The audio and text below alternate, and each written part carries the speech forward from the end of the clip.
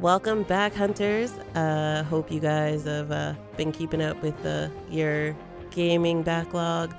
So today is a very special episode because we're going to be talking about PAX East 2019. Yay! Sound the fanfare.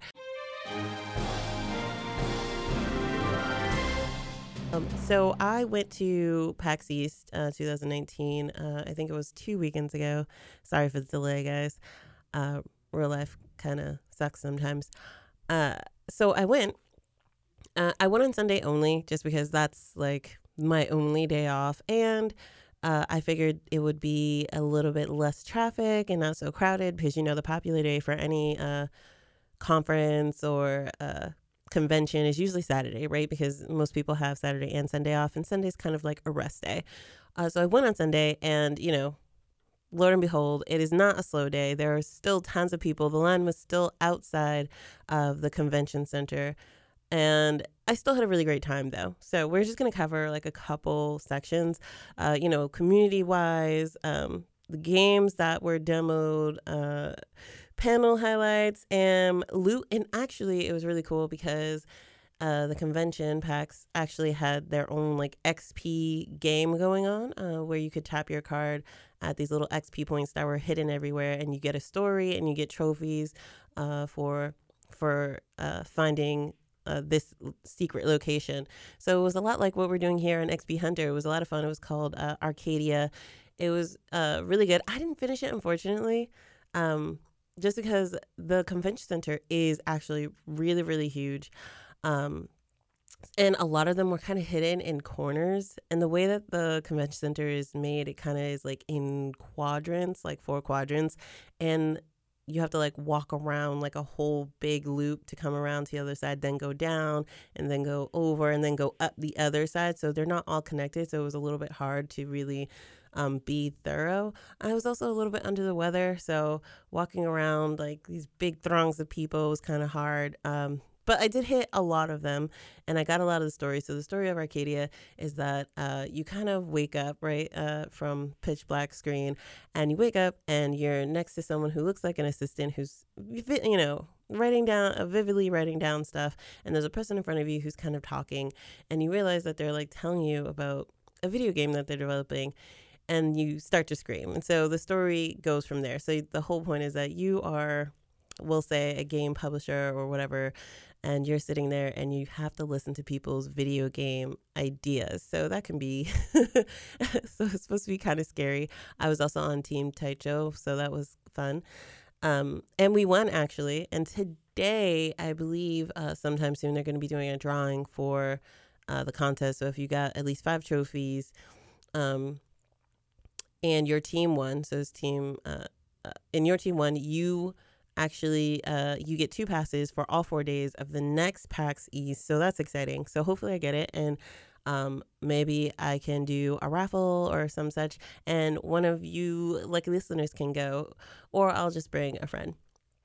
But I did solo this PAX. I did solo PAX East this year just because I kind of planned to do it last minute. I mean, I'd always wanted to go. I just started the podcast and everything, but I was, apprehensive just because, again, conferences and conventions can be a lot of fun, no matter whether you solo it or you go as a team with your friends. But I think the experience would have been really cool with like some gaming friends, but like all my gaming friends kind of live in different states and different countries. So I was like, well, I guess I'll have to go by myself. But soloing it was actually a lot of fun. There was lots of food. It was kind of like carnival-y. On the main floor, there were like ice cream stalls and fried dough stands, and really cool. They had like ramen and mac and cheese and, all these cool like video game-esque like foods or comfort foods. It was a lot of fun.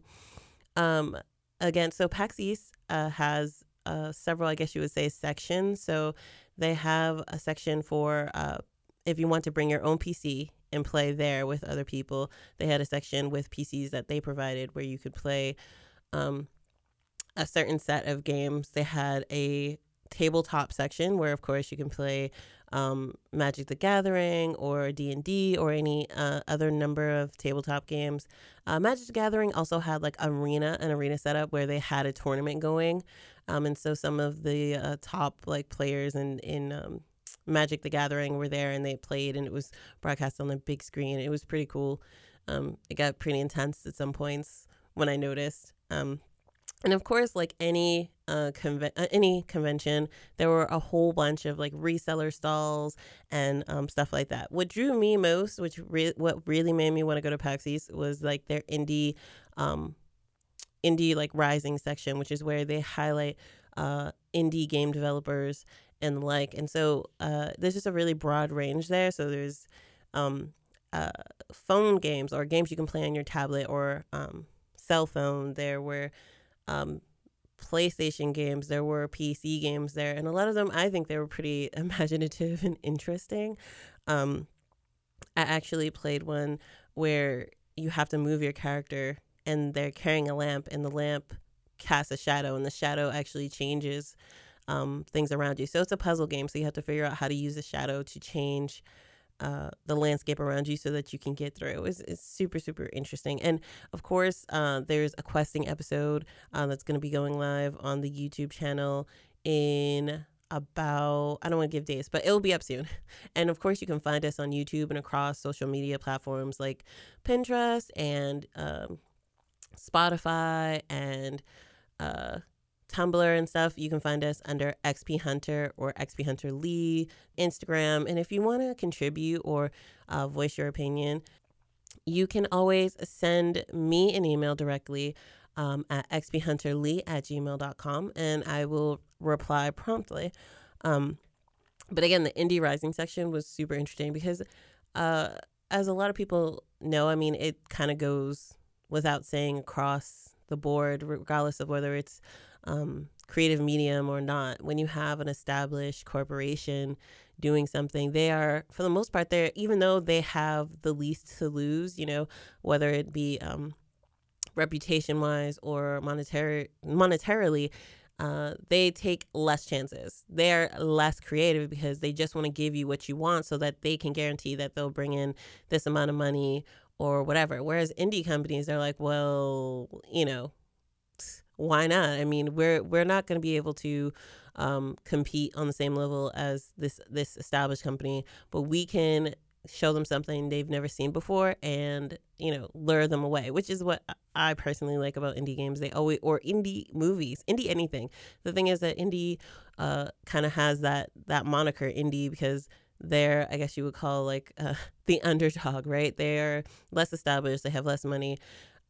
But those are the people who are willing to take chances, even though you would think that someone who has all this financial backing and all this this large following wouldn't be so scared, because they're like, well, there are loyal followers, and if we want to, you know, keep doing what we're doing, we have to keep showing them something different. Because, I mean, we all like certain things, right? I mean, let's say I really like chocolate ice cream, right? But if a company is only ever offering me chocolate, and then a company comes along and offers me like chocolate with hazelnuts or chocolate with peanut butter swirl or, you know, diamond encrusted whatever, I'm gonna be like, oh man, like I didn't even know it came that way.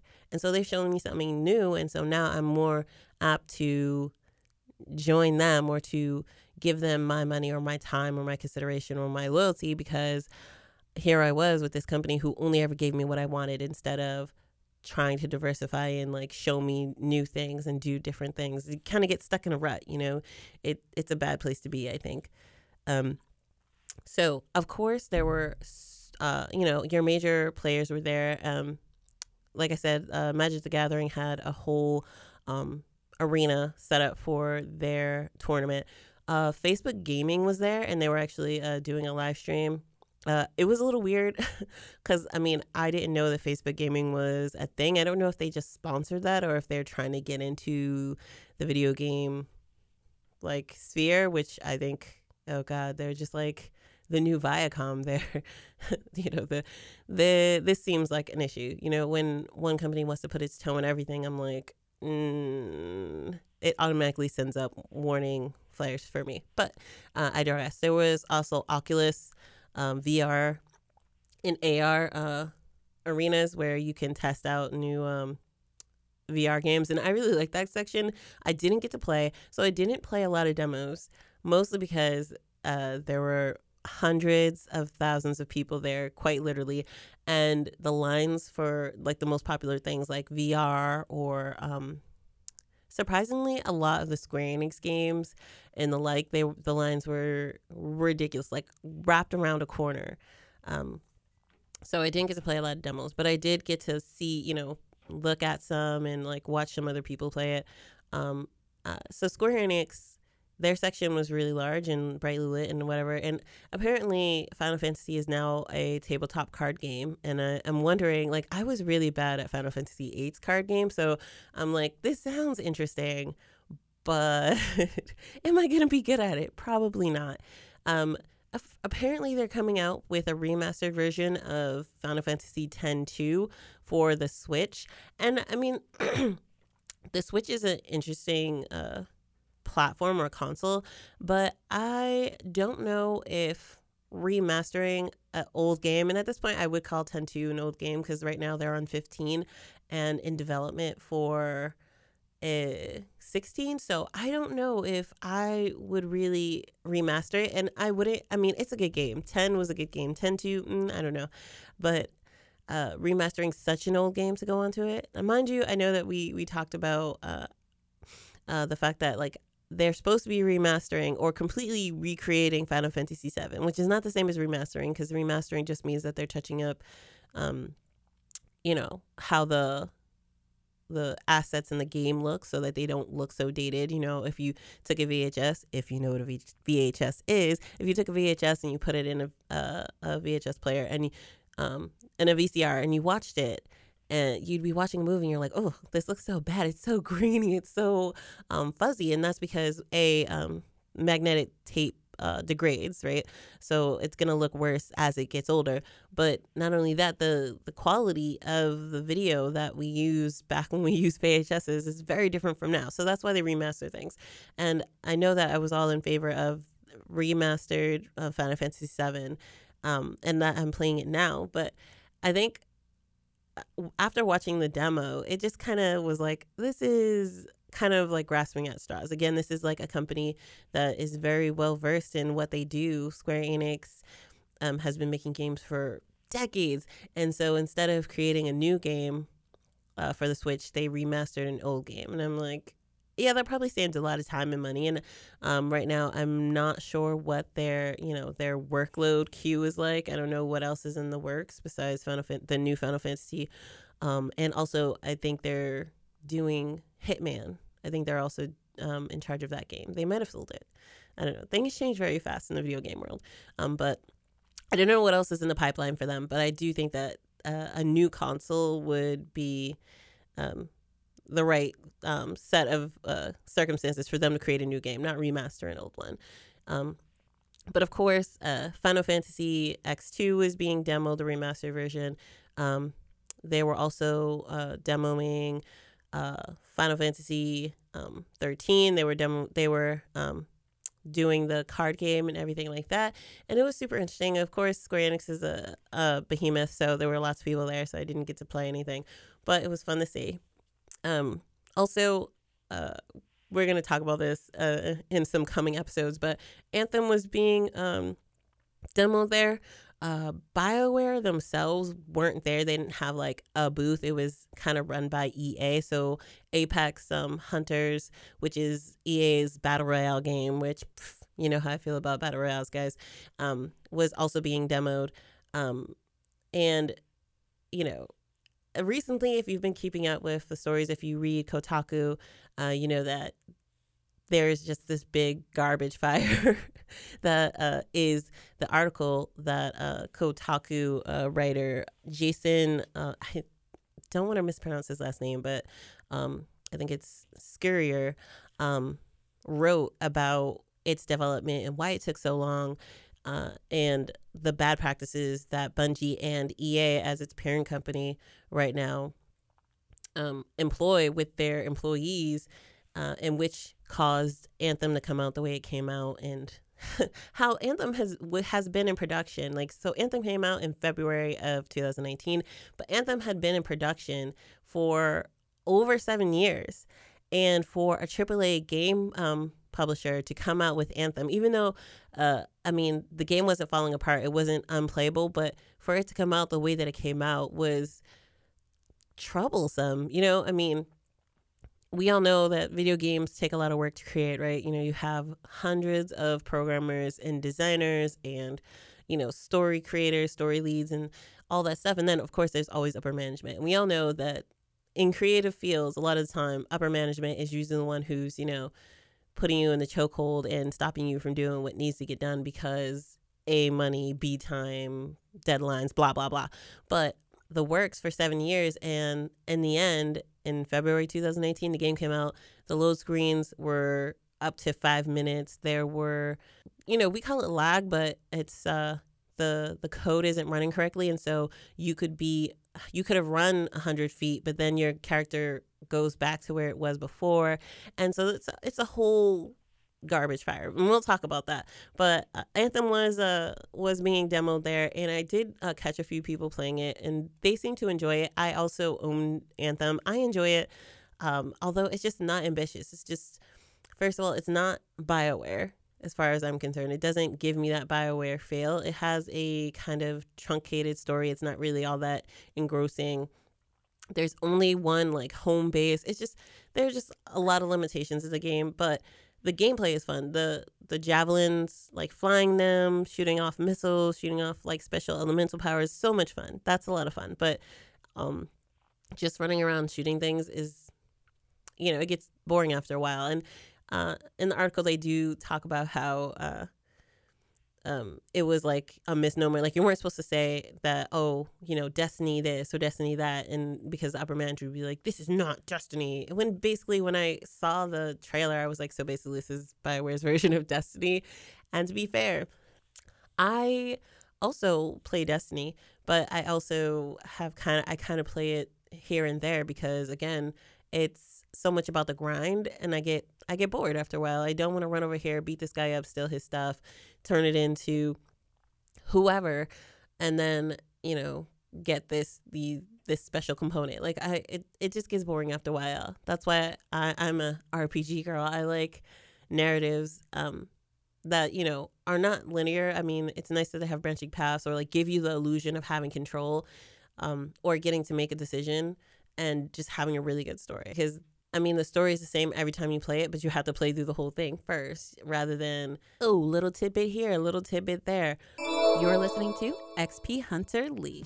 I want you guys to gain experiences the same way you do in games, discovering new places, learning new skills, and eating. Anytime I issue a challenge, you can always check it out on the YouTube channel, the Instagram, or Tumblr.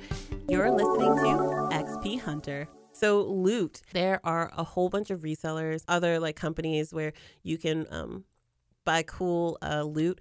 Also, of course, what convention would be anything without pins? PAX East is really, really big on pins. The guys who started it, they actually also do a comic called Penny Arcade, and it's actually pretty funny. And they have pins. So I only bought one pin this year just because, I don't know, it was a little bit hard to find where the booths where the pins were.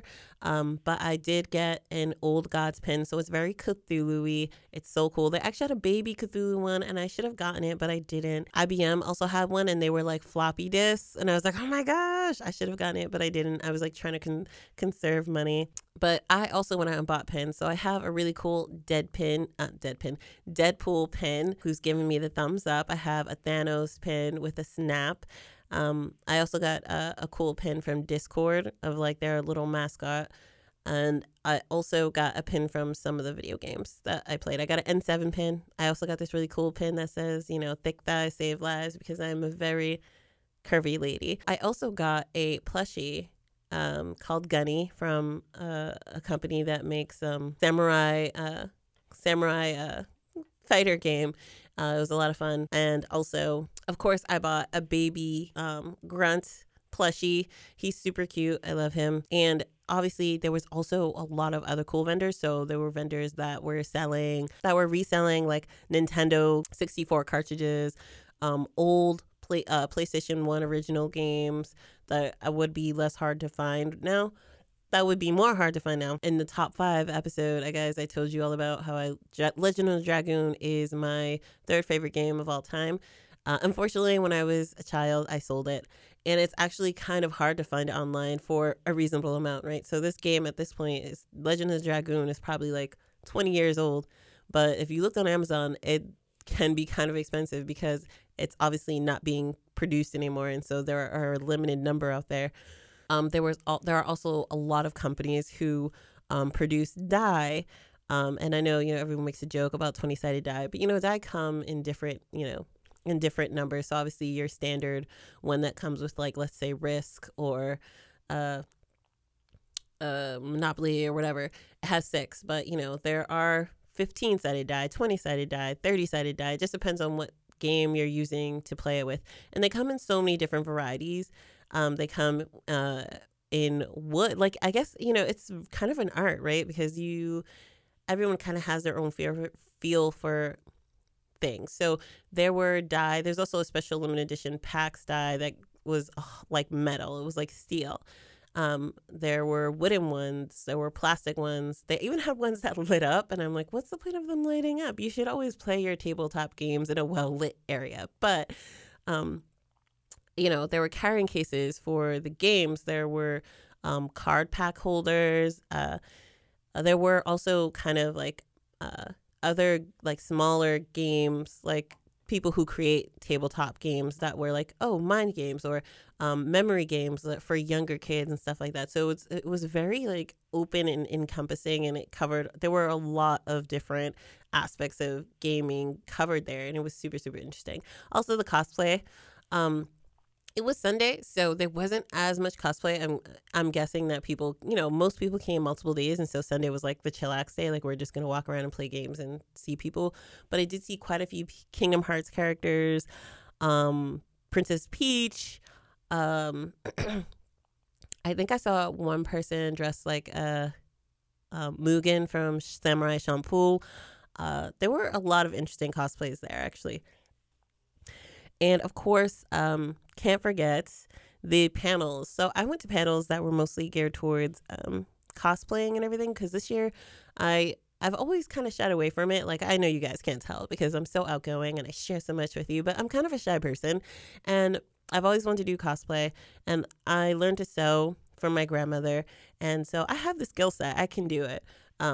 Basic clothing, right? Like, learning how to use EVA and all that stuff to create helmets or armor is what I'm looking to do. So I went to that panel, which was cosplaying hacks, tips, and tricks. And I also went to a panel about, it's called Beyond the Dev Kit 2, jobs in video game industry that are not programming. So me and math, we're not friends, guys. So, when I was younger, I did want to go and learn how to be a programmer and make games, but you've learned from why I don't like FPSs. I don't like monotonous, routine activity. It will bore me. And when I'm bored, I do not put in as much effort as I need to. So when I went to it was really cool. They had the econ writer for IGN. They had a woman who was a lawyer. She did video game policy and law. They had someone from marketing, and they had a guy who he was technically a programmer, but at the moment he is creating his own platform for games that will help children with mental and behavioral disorders. So it was a very broad range of people. Of course, I was more geared towards the journalism guy because I like to write, I like to talk, and I like to make videos, as you guys can tell if you've ever checked out the YouTube. So being in that panel was really, really interesting. A lot of the panels were full, so much so that they have like special see how long the line is through their PAX app.